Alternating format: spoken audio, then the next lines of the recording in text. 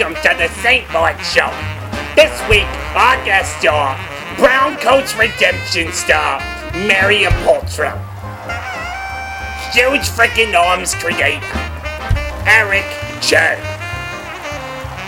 A very special guest, whom we can't say just now. Theme song by Chico's Vibe. I'm your guest announcer, Gilbert Godfrey. And now, your host, the one, the only, St. Lord himself, Matthew Keller.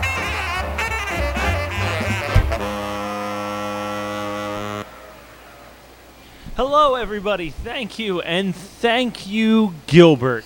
No problem, Matt. Would you like to stick around for a bit? Absolutely not. Where's my paycheck so I can get out? All right. So long, Gilbert. So, a lot's happened since the last episode. My alma mater, Penn State, raised $9 million for the Four Diamonds charity for Thon fundraiser. The bad news is Disney has already purchased the rights to make the film version, Thon Legacy. Following the weekend up there was State Patty's Day, which resulted in almost an equal amount of damage. Didn't these kids know the Oscars were on? There's nothing wrong with being fucked up while watching the Oscars. God knows James Franco was cool with it. But we got a lot to do. So let's get started with our first segment, Skyping with the Stars.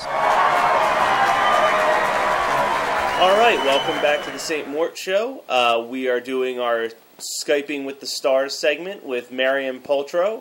She is one of the stars of the new web series Casters, as well as in the movie Brown Coat's Redemption. It's great to have you here, Marion. Thank you. I'm really flattered you asked me. I don't think I'm a star, but that's a frequent response. Skype with the Stars, I accept. Well, that's a frequent reaction from everybody on Skyping and with the Stars. Is that also an irony? Not completely. They're stars in my mind. You're in the same rankings as people like George Hardy from Troll 2 and that's cool. And the Hobbit hip hop group Lord of the Rhymes. Oh, I haven't heard of them. I'll be looking them up as soon as this interview is over. Now, I actually know you from a couple years ago when I was trying to put together a movie, and It never got off the ground. But you were one of those people who came into the audition process, and just immediately I was like, no, like, she's the person for this role. And I was so happy to just see you doing so well, even though the movie never happened and we never really got to hang out that much. We stayed friends on Facebook, and just seeing, like, you know, Brown Coat stuff and people getting excited for this Firefly fan film and now Casters. It's just great to see you getting the attention I think you deserve, because I remember everybody who was working on Describing the Moon at the time was all agreed like this she's got what it takes. She's going to be the big thing. Almost to the point that we were like, man, if we shoot this movie, we could just hold out until she gets famous and then just ride the Mariam train. And then boom, release it. First starring role. Now, I guess it would have been my first film. Yeah. Sadly, that all fell through, but that's for another podcast. So tell me about Brown Coats. Are you yourself a Firefly fan? I am. That's how I got involved. It was produced by a team of people from Maryland, and I was living in Pennsylvania at the time, so it was close enough that I was like, I can audition for this. I can do this. It's a fan film, so it's based in the Firefly universe, but using different characters. Obviously, they didn't want to break any copyright laws or intellectual property and all that. And they were really smart about it. They contacted Fox and Universal to make sure that they weren't stepping on anybody's toes. They were given certain parameters they could use. And because they weren't profiting from the film, they set up a nonprofit organization to produce the film. And all of the proceeds from the DVDs are going to charity. And all the charities that they chose are charities that were either founded by or are supported by people who are part of the original Firefly cast. So that kind of ties it all back in. And they're just a a crew of, rowdy, fun people who love Firefly, and being a Firefly fan myself, it was really exciting to be involved with it. I was really pleased that I had that opportunity. Now, I've noticed, and maybe, again, it's possibly biased just because I'm friends with you on Facebook, but I've noticed a huge response from the get-go about this particular fan film, much bigger than most other fan films that I've seen. And I guess it has to do with, a tight fan base for Firefly in the first place, but have you been noticing a really big response, or am I just imagining it? No, I don't think you're imagining it. The fan base for Firefly and Serenity has been hugely supportive. Something I didn't know about Firefly fans was that they are kind of rabid, and I mean that in the best sense.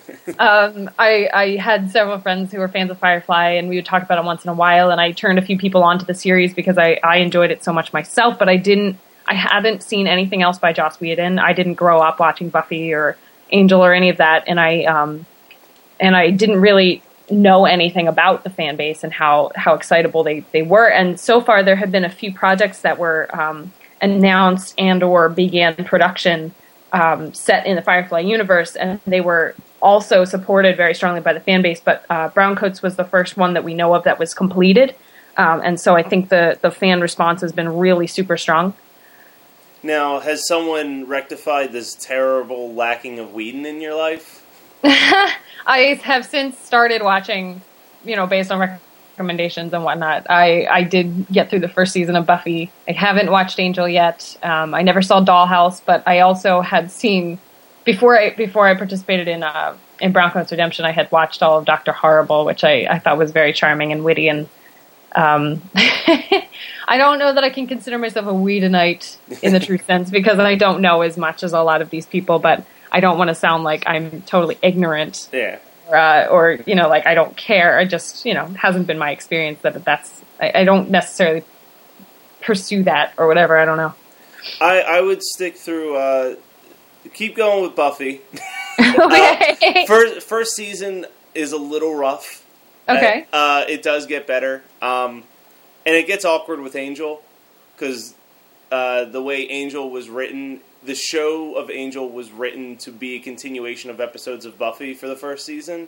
Okay. So, like, the season that Buffy premiered, or the season that Angel premiered, like, you literally, if you watch one episode of Buffy, like the first episode of Buffy season 4, and then the first episode of Angel season 1, they are a continuation of story. Interesting. So, like, you can they watch... kind of have to have prior knowledge in order to really get into Angel. Sort of. Like, you can watch them separately and enjoy them, but it's kind of a cool way that the episodes keep just running into each other. And then I guess it got difficult because they stopped doing that after, like, the first season. It became more of a true spin-off. Yeah.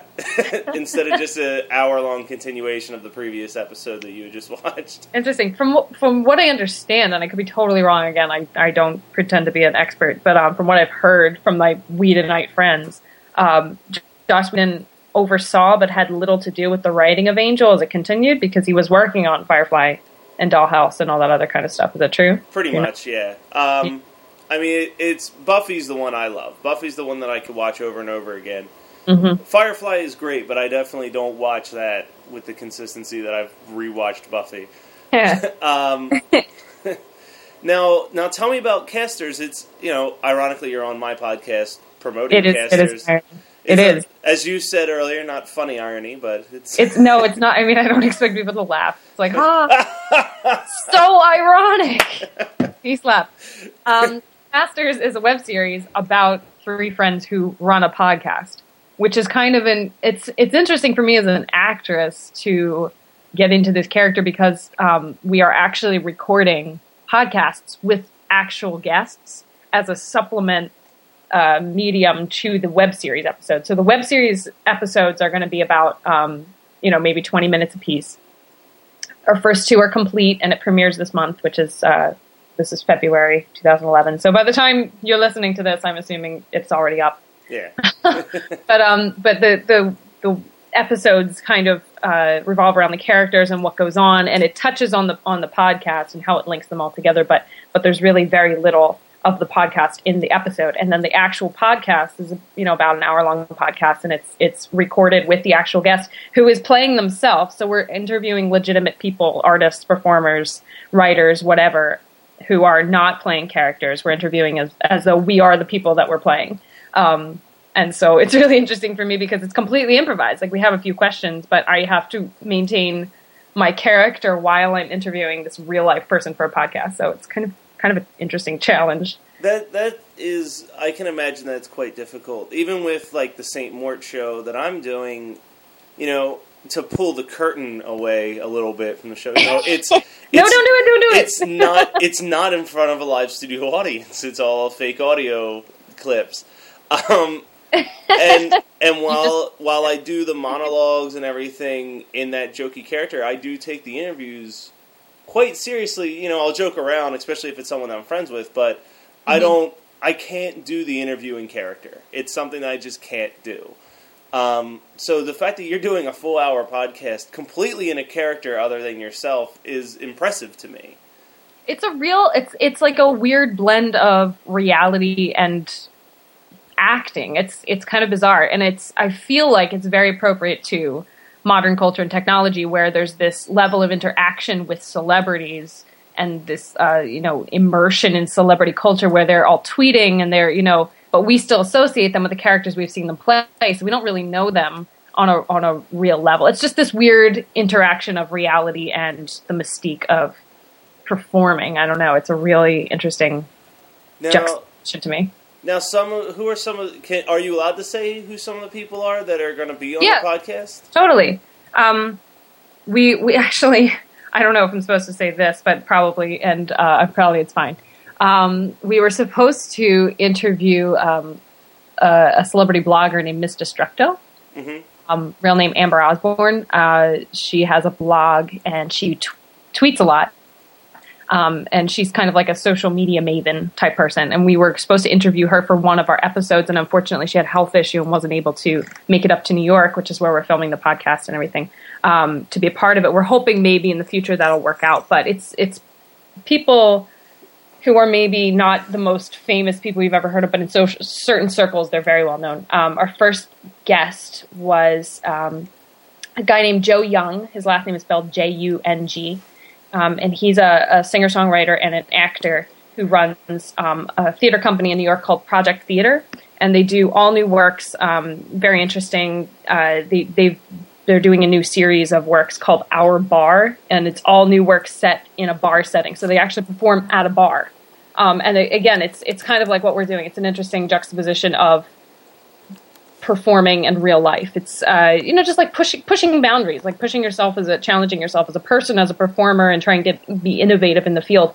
And he was actually an understudy in Bloody Bloody Andrew Jackson, which is a musical that ran off Broadway for a little while, and then on Broadway for about 3 or 4 months.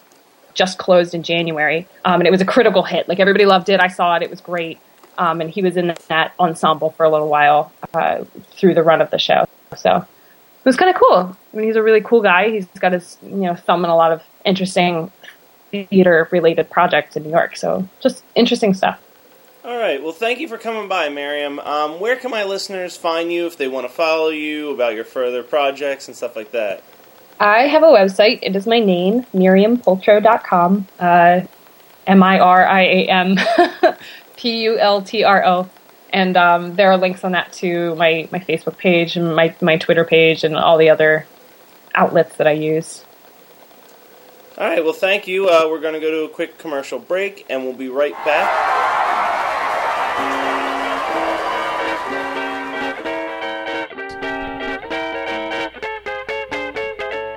Do you like movies? I know you do. Everybody likes movies. If you're listening to this podcast, there's a good chance you like movies. So you know what you should do? You should go on Geekscape.net. You should join the Geekscape.net forums. And you should join the movie club. First episode comes out Monday. That's this Monday. Watching the movie King of Comedy with Robert De Niro, directed by Martin Scorsese. So if you like the St. Mort Show, you're going to like that. So I suggest you go check that shit out now.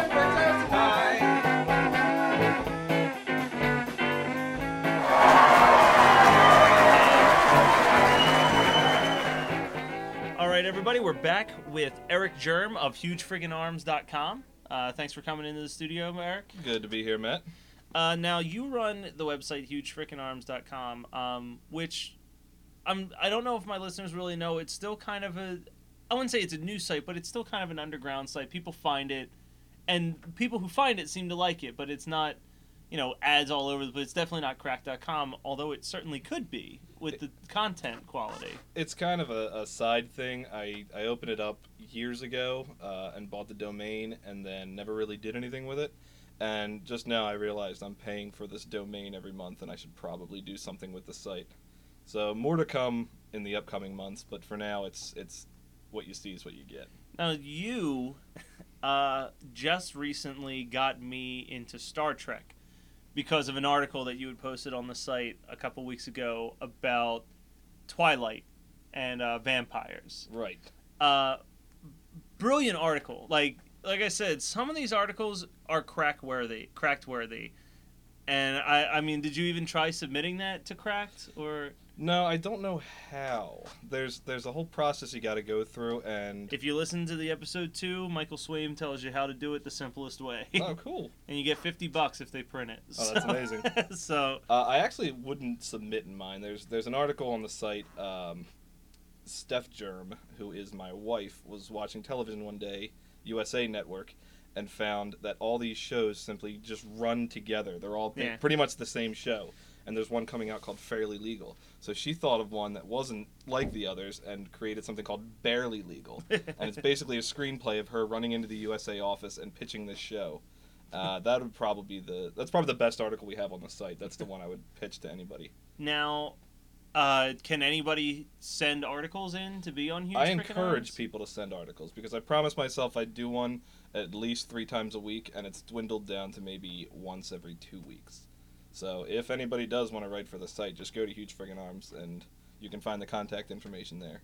Now, it's not just articles on the site. Also, there's animation, there's comics, all types of videos. What exactly would you, if you had to label yourself as one thing that you prefer doing above all, what would it be? Probably animation, even though I'm not very good at it. When the site originally started, I bought the domain back in 2003 when I was still in high school.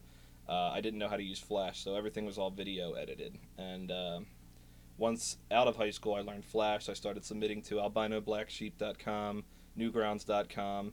Had numerous Flash animations stolen by jokeroo.com, who can go fuck themselves. And so I did that for a while, and then, just kind of stopped once I started working full-time. I still try and animate here and there. Now, what happened with the Joe Guru thing? Jokeroo.com is a website that used to lurk the Albino Black Sheep links and submission forum, which, aspiring Flash artists would try to get their Flash animations put on Albino Black Sheep's very selective main page. And what Jokeroo would do would find the Flash animations that people submitted that maybe weren't on the site yet, take them and put them on their own site without crediting the author, kind of like E-Bombs World used to do. Yeah. Well, they took one of mine called The Ugliest Snowman and put it as a holiday e-card on their site. I went to their forums to ask them to take it down, and their forum base basically made fun of me. And then the owner of the site came into the forums and kind of joked around with them and told me that I had to prove that I owned it. So I went behind their backs, found out who their web server was, went to them and told them that they're putting stolen content on the site. As soon as I mentioned that, I got emails flooded in. Hey, we'll take the thing off. We'll pay you for it. But Jokeroo can eat shit. Now, for the listeners from Philly that listen in on the show, they might know you also from your work with Preston and Steve. How did you get hooked up with them? I was listening to their promos that they play during WMMR. They take little clips from the show earlier in the day and play them to advertise Preston and Steve. And they did one about holiday tipping, and if you should tip your garbage man, if you should tip your, mailman. And Preston didn't do it. So they used all these sound effects and machine guns and stuff. So I decided to put that to animation. And I just did it, sent it in, said, hey guys, I did this for you, love the show, blah, blah, blah. Immediately got an email back saying, we watched it 10 times, we want you to come into the studio. So I did, I went in, I did another animation for them, did another, and then they had this holiday thing that they played, Charlie Brownstein. They brought kids into the studio years ago and had them read from the script Charlie Brownstein that Steve wrote. And I undertook it upon myself to animate that, which became one of the biggest hits on my site to date, is the Charlie Brownstein Flash. Now, what was your name when you were doing like the new ground stuff? Were you always Huge Friggin' Arms, or is there another name that some of my listeners might know you from? I'm actually never Huge Friggin' Arms. I'm always Tasty Baby Soup. I needed a username to register on this website, and it brought me to this dead baby joke. And the punchline contains Tasty Baby Soup, so I just did that. It was allowed, and that's been my online moniker ever since. Now, you are one of the biggest geeks I know, and that's coming from myself, who considers myself a pretty big geek.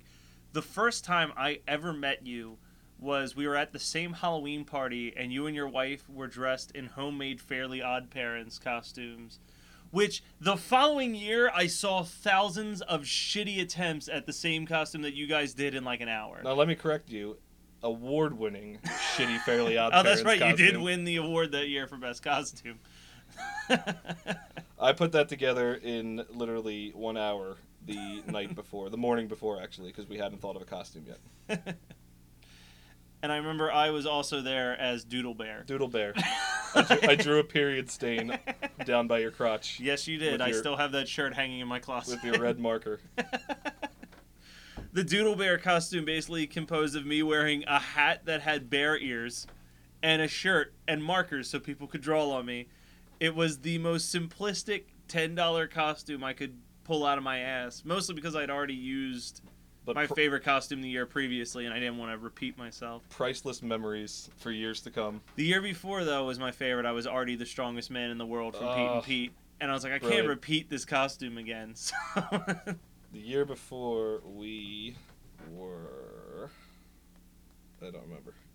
The following year, we went as Arnold and Gerald. Nice. See, that's the thing, is that I think we come from the same thought process of, if you're going to do a Halloween costume, you should build it yourself, just using stuff that you can find. Like, I get so annoyed when people win costume contests for shit that they bought in the store. And slutty shit at that. And this is like a dear friend of mine, I'm not even going to say her name, but the first costume party I ever went to, I showed up in a costume that I made myself of Kenny Fisher from Can't Hardly Wait. I had the backpack, I bought condoms, candles, loaded the backpack up with all the stuff from the movie, got the big jacket, the goggles, fucking nothing. Not a single vote. That's horseshit. The person who won was wearing a store-bought Lucy costume. Lucille Ball? Yeah. What is this, 1947? So it's like, what the fuck? And she's one of my close friends, and I still to this day give her shit. But she's the only one that admits that I should have won in that costume. You should have gotten something for Doodle Bear. I didn't know anybody there. They weren't going to vote for me. Fuckers. It's a popularity thing. Yeah. It always comes down to that. Now, let's not even, go visit hugefrickinarms.com. It's a great site. What is some shit that you're excited about? Keep in mind that we're doing this interview in February and it probably won't come out until March. But as a geek, comics, movies, CDs, what shit are you just stoked is coming out? Saw the Captain America trailer from the Super Bowl. Looks fucking badass. The Red Skull, that quarter of a second clip looks great. Pulling off his mask. I don't even... Who is that? It's I never looked it up. Hugo Weaving, the guy. Yeah, the Vendetta. Tell you what, we're on the fence on here at Huge Friggin' Arms is the upcoming Dark Tower movie adaptation. I like that there's I like that it's not going to be a 2-3 hour movie. I like that they're splitting it up. Well, I like that it's just... I think it's a huge risk. I'd hate to admit this. I'm still kind of new to King. I haven't read Dark Tower yet. I'm building my way there, but I've been told the appreciation of Dark Tower is better the more that you know about his other novels because there's so many references to it throughout it. If I could give you one piece of information, if you haven't done it yet, read The Stand. All right. That is one book that you need to understand the undertaking of the Dark Tower. All right, so I'll have to read The Stand soon. But I like that if I recall correctly, Geekscape keeps reporting that not only is it going to be a couple movies, it's going to be a couple movies with like a TV show in between. Like, that's fucking intense. It's you're going to have to be a fan of the films. It's Ron Howard directing it, so it's not like they're going to do it and then lose funding and not finish it. Yeah, they'll finish it through whether it's good or not. But it's kind of tough. And then won't be like Aragon. Right. Oy. What a piece of garbage. But oh man, that poor movie. And it just they tried. ends. It doesn't even end. It's just like, we'll see you in part 2. And then part 2 never came. Also, there's a word of an upcoming adaptation of The Stand. Which they recently, I think it's episode 197 of Geekscape, they sat down and talked about that. And they were even saying, like, the miniseries was missing a lot of shit from the book that pissed off fans. 6.5 hours. So how do you do a 2-hour movie? It's funny you should say that, because somewhere over on my bookshelf is the original screenplay of the Stand 2.5 hour movie. And I read through the entire thing, and it's garbage. If they would have made it, it would have been it would have ruined the integrity of one of the most amazing books I've ever read. If they do anything other than that, it has a chance. All right. But there's a supervillain in the film called Randall Flagg. He's the personification of evil, and we were talking about who we thought could be the Randall Flagg in the movie. It was Jamie Sheridan in the original miniseries, who's somebody I don't know if you've ever heard of. If anybody heard of him, it'd be you. Yeah. So if you didn't hear of him, then no one has. Yes. And he wasn't very good. So you have to pick somebody who looks like an everyman, but can be pure fucking evil. Yeah. And I thought if Hugo Weaving was a little younger, he could pull it off. We're also thinking Cillian Murphy could make a good Randall Flagg. Nice. This is more for anybody listening to agree with. Well, you should, Geekscape did it, and I know on Smodcasts, on the Smodcast network, they have a show called Bagged and Boarded. Also did it. But a lot of websites have been doing their Cast the Stand movie list. I think that is an endeavor for huge frickin' arms if there ever was one. I think myself and staff writer Beatrix Kiddo should collaborate on that, because it's got to be done right, or else it's going to... And how many other times a year do you really get such a giant ensemble movie that you already know the information that you can sit down?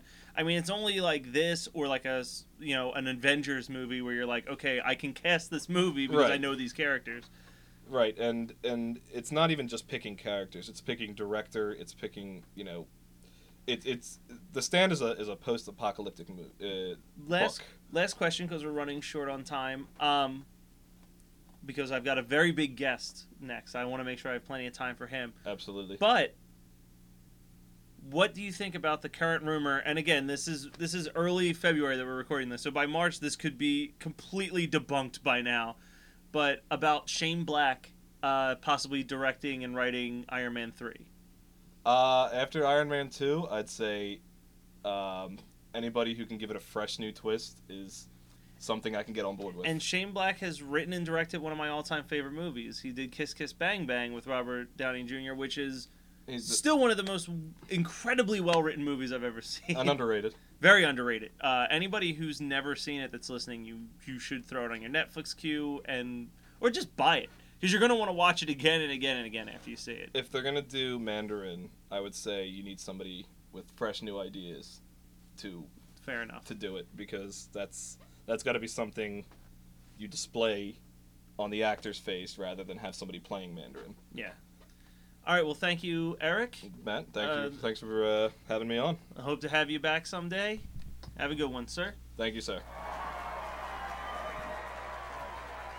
Hey, you remember a couple episodes when we had a group of guys that called themselves Matt and Chris, who ironically happened to also be named Matt and Chris? Well, guess what? Those fuckers have their website up now. That's right. You can go check them out at brokensoundmedia.com. That's right, brokensoundmedia.com. Are you in a band in the PA area? You want to get recorded? You want some music videos done? Well, then they're the fuckers to check up on, because they know how to do it and they do it right. So check it out at brokensoundmedia.com.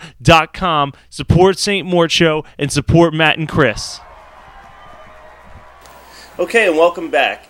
Now, those of you who are regular listeners know that the third segment is normally a musical guest, and those of you who follow my Twitter know that I've got some big news, someone really special and exciting on the show. So I'm proud to announce that on the show right now, none other than acting superstar Jonah Hill.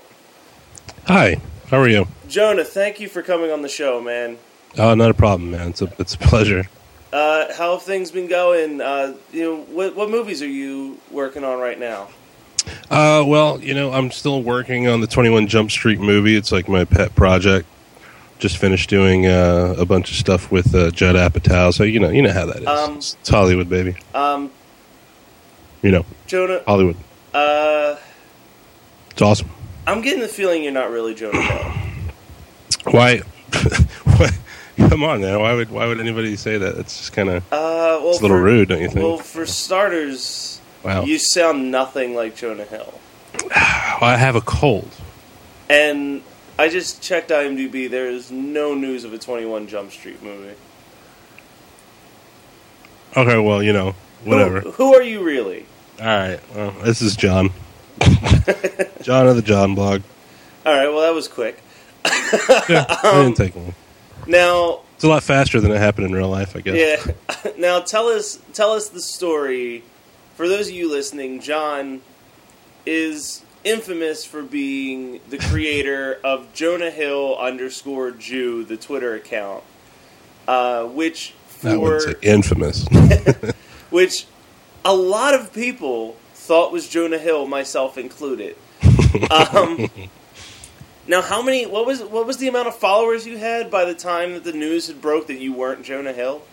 I think it got up to 6,000 at my last count. I did lose track because, once you have a celebrity account, those numbers just start piling up when people, believe that you're an actual celebrity. So now, okay, let's go back to the beginning. Why did you decide to make a fake Twitter account for Jonah Hill in the first place? Well, it's funny because I was actually at work, and I had a coworker who, at this point, it's been so long, I don't even remember who it was that he got excited about, but he was following some celebrity Twitter account, and he was telling me how this guy replied to him, and I have no idea why I can't remember who it was, but the whole point was, I pointed out to him, I was like, you realize it's probably a fake. It's most likely a fake. And this is before Twitter started doing, verified accounts. Very shortly before that. So I told him, I was like, that's a fake. He didn't buy it, and I feel kind of bad about it because he was so excited. But John, also the John blog crusher of dreams. Yeah, pretty much. So he basically told me, it's like, well, can you do something like that? And I told him, I was like, I could totally make a fake profile and probably make it work. I really didn't think it was going to go as far as it did, but that was the genesis of it, basically. It was kind of a dare. Now, why Jonah Hill? Well, I was thinking of, first off, you have to find, does anybody actually have, or the person that you're going to pick, does that person already have a Twitter account? And if they don't, who can you think of that would most likely have a Twitter account? And Superbad was still pretty big at the time. I really like Jonah Hill. I think he's a funny, witty guy. He's pretty quick on his feet, that kind of stuff. And I just kind of looked at his stuff online. I can't remember who I looked at before. I think I was looking at Jason Segel, the guy who did Forgetting Sarah Marshall. He's on How I Met Your Mother. I was really close to doing that. And there's a guy who already runs a fake Jason Segel, so I went with Jonah Hill. That was my second choice. Michael Cera was another one, obviously for the Superbad thing, but a bunch of people are already doing that. So I picked Jonah Hill, and one of the other things that I was kind of disgusted with was the quality of the fake accounts. You know what I mean? Yeah. You're not gonna have Johnny Depp saying things like, what up, G's, on his Twitter. It was just really, really poor. Yo, those waffles I had were banging. Exactly right. Yeah, I really buy that Johnny Depp thinks waffles are banging. So I actually went really detailed into it. I mean, I decided I was going to post pictures on TwitPic, I was doing a play at the time, and I did some backstage pictures and put it up there on his Twitter account, on the Jonah Hill Twitter account, saying, "This is from the set of my movie," things like that. Yeah. I picked a Twitter picture. I found one online of him with Kanye West, and it was just funny to me seeing Jonah Hill hanging out with Kanye West. So I was like, this is probably something he would do. This is essentially, this guy might be famous to an extent, but you could still tell he's kind of like he's the overweight kid who still isn't sure about his fame, and he's probably going to post something like that. That, oh my God, I'm hanging out with Kanye West. Now I would say the point that really I think blew this to the biggest level was when you started tricking other celebrities. Yeah, that was fun. Into thinking that you were Jonah Hill. I needed cred. I really needed, because even when you do that, when you start up an account and you start posting pictures and stuff like that, it's really not enough. So one of the things I decided to do is try to find, try to start talking to celebrities, and on Twitter, obviously, to get their attention. The only real way to do that is to do, replies and just kind of hope that they see him. And Doug Benson, he's a pretty big comedian. He's on Twitter. He's actually got a really funny Twitter account. I met him in Austin once on the street. He had just done a show, and he was higher than a kite. Well, that's Doug Benson. Exactly. I got my picture taken with him and everything. So I started, going back and forth with him as Jonah Hill with jokes, and he finally added me.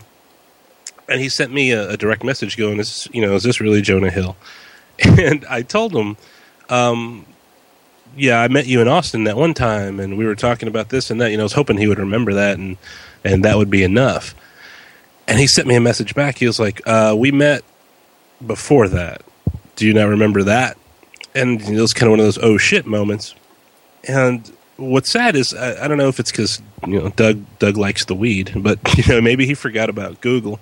Because I went on Google, literally all I did was put in Doug Benson, Jonah Hill, and one of the first things that came up was Jonah Hill and a couple other familiar people that I can't remember. They were at an event which was a CD release party for Doug Benson's comedy album.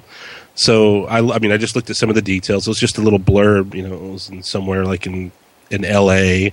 It actually said, I think it was probably at the Upright Citizens Brigade Theater, if I'm not mistaken. So I found this in seconds and responded pretty quickly. I was like, it was at your CD release party, dumbass. And right off the bat, he sends out a tweet to his thousands of followers saying, "Hey, this is really Jonah Hill."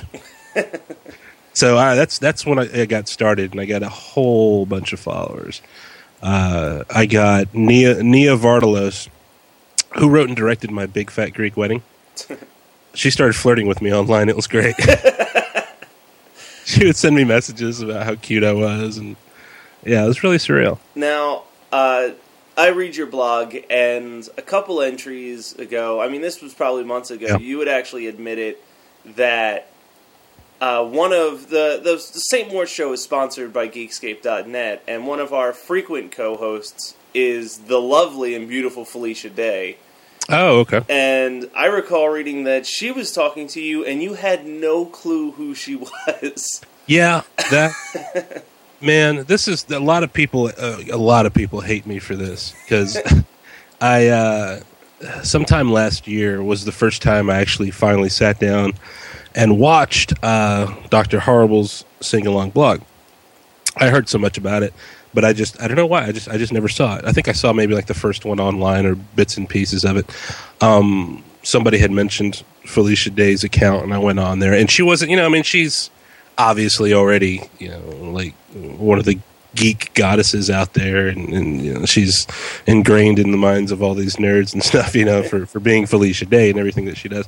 I didn't know anything about her background at all. I thought she was funny, and she had posted some links to a couple of videos that she had done recent at that time, so I still had no clue. I didn't really bother like IMDbing her or anything like that, but yeah, I started talking to her back and forth, and really, really thought maybe she was like a struggling actress, comedian who had just a little bit of Twitter cred. I had no idea she was the girl from Dr. Horrible and everything else, So a lot of people hated me. So you had this this goddess for us online, and you didn't do anything with it. So yeah, I screwed up there. Now, the breaking point, I guess, would be the combination of the Jon Favreau conversation, and also Jonah Hill finding out about the Twitter. That's when it got really weird. That's when it got really weird. Now, was Jonah's response what you expected, or were you kind of disappointed by his... I was bummed out. I really, really was bummed out. I'll be honest with you. I mean, one of the things that I really, really was expecting, to be honest with you, was one of the points for me picking Jonah Hill was if he finds out about it, he might think it's funny. It's not like you picked, Sean Penn, who doesn't have a sense of humor whatsoever.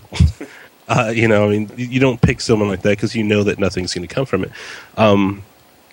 You go with someone like Jason Segel or Michael Cera or Jonah Hill because you're thinking maybe they'll think it's pretty funny. I didn't have any delusions like, oh, this is going to be, something that is going to make me huge. Yeah, and he's going to become my best friend, and I'm going to be an actor. Yeah, he's going to be my buddy. And, yeah, I'm going to be in all his movies. And, but no, but the reaction was basically just as icy as I guess you would expect it to be from like a Sean Penn or something. I never got contacted directly, but this whole house of cards came tumbling down because, like you said, Jon Favreau, he's pretty popular on Twitter right now, but at the time, I believe he was solely running his Twitter simply to promote, all the behind-the-scenes stuff while he was shooting Iron Man 2. And so I went on there, and I forget exactly how that got started. I just did the same thing where I did @replies, and he was like, oh, hey. And he started sending me messages about how I should start hosting. He was dead serious.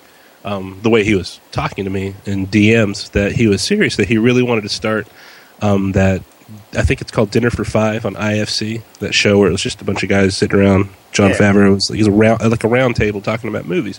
He was like, would you be interested in if we relaunch that and being the host for something like that? And it was kind of cool. And I was like, okay, so he obviously believes that I'm me. And I was like, I'm kind of working on projects and stuff like that. The coolest was he sent me a picture to me as Jonah Hill that was the Iron Man suit. So I think I got to see the Iron Man 2 suit before anybody else did. He was like, as long as he's like, I trust you not to circulate this, but I'll send you a shot of the suit. So that was really cool. But we went back and forth because he sent out a tweet that was talking about helicopters that were flying over the set. He's like, oh, there's paparazzi flying over the set in their helicopters trying to get pictures. And as Jonah Hill, I responded, with a smart-ass tweet, which was something along the lines of, I'm totally flying my private, helicopter over the Iron Man 2 set. I hope Jon Favreau sees me. And we just went back and forth. He sent a reply, this is all on Twitter, so everybody could see, because, you want to kind of have the back and forth going there. So he went right back at me with, oh, is that you? It's like, I thought I saw a meatball sub fall out of the helicopter or something like that. So it was playful the whole time. I went back like, oh man, call off your security. I'm going to bungee jump after my sandwich and all this crap. It was really cool. It was great. So later on, right after Father's Day, I still remember this. I think it was the day after Father's Day. Favreau sends out this tweet. And it was, I just emailed Jonah Hill and found out that Jonah Hill Jew is not him. And that was it. That's when everything started kind of crashing down and stuff. There was a segment on, there's an E show, like an Entertainment Tonight type show on the E channel, like a half-hour entertainment show, and they interviewed him on the set of that movie that came out a while back, Get Him to the Greek. They're still shooting it. And they interviewed him and asked him about the fake thing, because apparently E at one point posted one of the tweets I did as Jonah Hill. The Jonah Hill thing, everything that I tweeted as Jonah Hill were just the same jokes that you'll see on my Twitter account now. They're just one-liners, Yeah. And one of the ones I put out was that I was at a deli, and some guy asked me or told me that I should remake Groundhog Day, and that movie is sacred. And that was my tweet as Jonah Hill. And this is the kind of identity that I had at that time. Was, my own Twitter account at the time was basically the boring stuff, the headed to work or eating a sandwich, the kind of stuff that nobody likes. The Jonah Hill stuff was just for the jokes. And when I sent that out, this is like this is kind of like the stuff that's kind of based in real life. There was a conversation I had with somebody, and somebody said that they should remake Groundhog Day, and I was like, you don't need to touch that movie. And so I decided to send a tweet as Jonah Hill, making it sound like somebody approached me with that. Well, they put that tweet, I didn't know this, but they put this on their show. I guess they did like a celebrity tweet of the day. They put Jonah Hill, and they put that tweet up. So whenever they found out that the account was fake, they went to Jonah Hill and they were talking to him, and he was like, yeah, that sucks, and why do I have to be in a deli? Because I'm Jewish? That's kind of anti-Semitic. This was a huge overreaction from this guy. And I still remember, like, on my blog, this is before I came out and admitted everything, I posted something saying, I went with deli because restaurant takes up more characters. I remember the day, my final question, I guess, would be the day that you made the giant reveal about everything, and you posted the blog explaining everything. Were you? What was the follower reaction to it?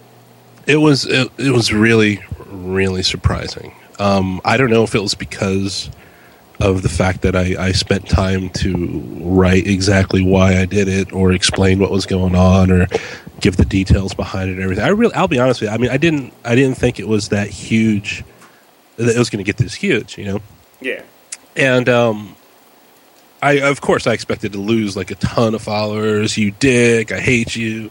Also, the timing of it, whenever you admit to everything when you're caught, does give it a lot less, a lot less weight to it, So, when I posted that blog, my expectation was to see just a ton, everything to go away, go back to where it was. And I'll be back to maybe like my 40 or go back to my regular Twitter account, which would be like 40 or 50 people at the time, just friends or other people that I knew from MySpace or Facebook. And the response was amazing because, I did put at the end of the blog was like, the Jonah Hill Twitter account was suspended, obviously. But right before it was suspended, I was lucky enough to get that link posted on the Jonah Hill thing to my blog, which I think was on Blogspot at the time, and everybody could read, what the whole reasoning was, the whole story, pretty much everything I just explained in this interview, that what happened and how I did it, and at the end of it, I posted a link to my regular Twitter account and say, this is me, this is where I'm at. I'm just going to start posting all my goofy jokes and stuff there, but if anybody wants to come over, if anybody wants to scream at me or whatever. I think I got maybe 2 or 3 people, and that was it, that said something like, oh man, you suck or whatever, but the response was incredible. I got probably like a third of Jonah Hill's followers come follow me over there that I've been lucky enough to build off of just with my smart ass Twitter account. But yeah, I really can't answer. I don't know how the backlash wasn't that bad. Okay, so what if you hadn't gotten caught? How much longer would you have eventually admitted it, or were you probably just going to ride that until you were caught? Here's what's funny. When right before I got caught on it, I was trying to focus more on my writing, because I'm a writer, whatever. I like to do fiction and stuff like that. And there comes a point where playing on the internet kind of overtakes all the other hobbies that you would rather do. But what had happened was there was these kids. At least I assume they were kids. I don't know. They looked like a couple of teenage girls that were running a Twitter account, kind of posting their goofy jokes or whatever. And when they were following me as Jonah Hill, they responded to one of my tweets, and it was a pretty funny reply. And so I responded back, as Jonah Hill, with something like, oh, that was really funny, or haha, I don't know. But later on, I noticed that they had posted like this big thing of like, oh my God, Jonah Hill talked to us, and we got a reply. You know how people get, obviously, when you get a celebrity thing, a celebrity response. Right back to your coworker. Yeah, exactly. There you go. I mean, it's full circle. So I remember the look on his face when I explained to my coworker that it wasn't a real account, and that was and explained why, and then the realization afterwards that you probably really, really dashed this guy's his day. And so I thought about that, and I was like, this is kind of wrong when you get to this point. And I was thinking I shouldn't reply to anybody, but then I was like, what's the point of even doing it? Yeah. Initially it was to see if I could do it, and then you kind of get really, really high on the the fact that you're talking to Jon Favreau back and forth. Stuff like that could go anywhere. But after I realized that there are these kids who are really excited that they met Jonah Hill, and even though there was going to be quite unlikely that it was going to continue or anything like that, it wasn't going to last. There was going to be a reveal. I just didn't think it was going to be after Jonah Hill did Letterman. That was just weird. All right, well, that's all we have time for. Where can my listeners follow you to hear the real you and not the fake you? Well, I run my blog. It's thejohnblog.com. It's a Tumblr account, but that'll take you straight to my Tumblr. And I'm on Twitter as the John Blog. I've also got a podcast that I do with my wife called Fridge Magnets. So check us out on iTunes. And it was great talking to you, man. All right, thanks for coming by, John. Chico's Vibe, play us out.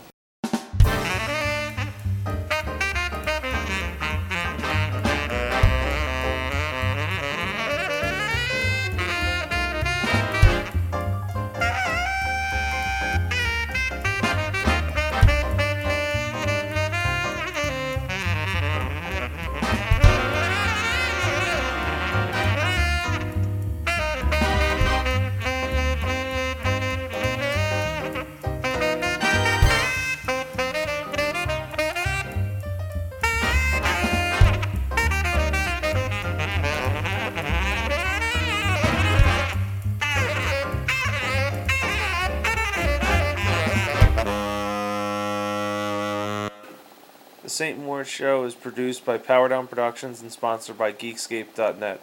Check out Chico's Vibe at their website, chicosvibe.com.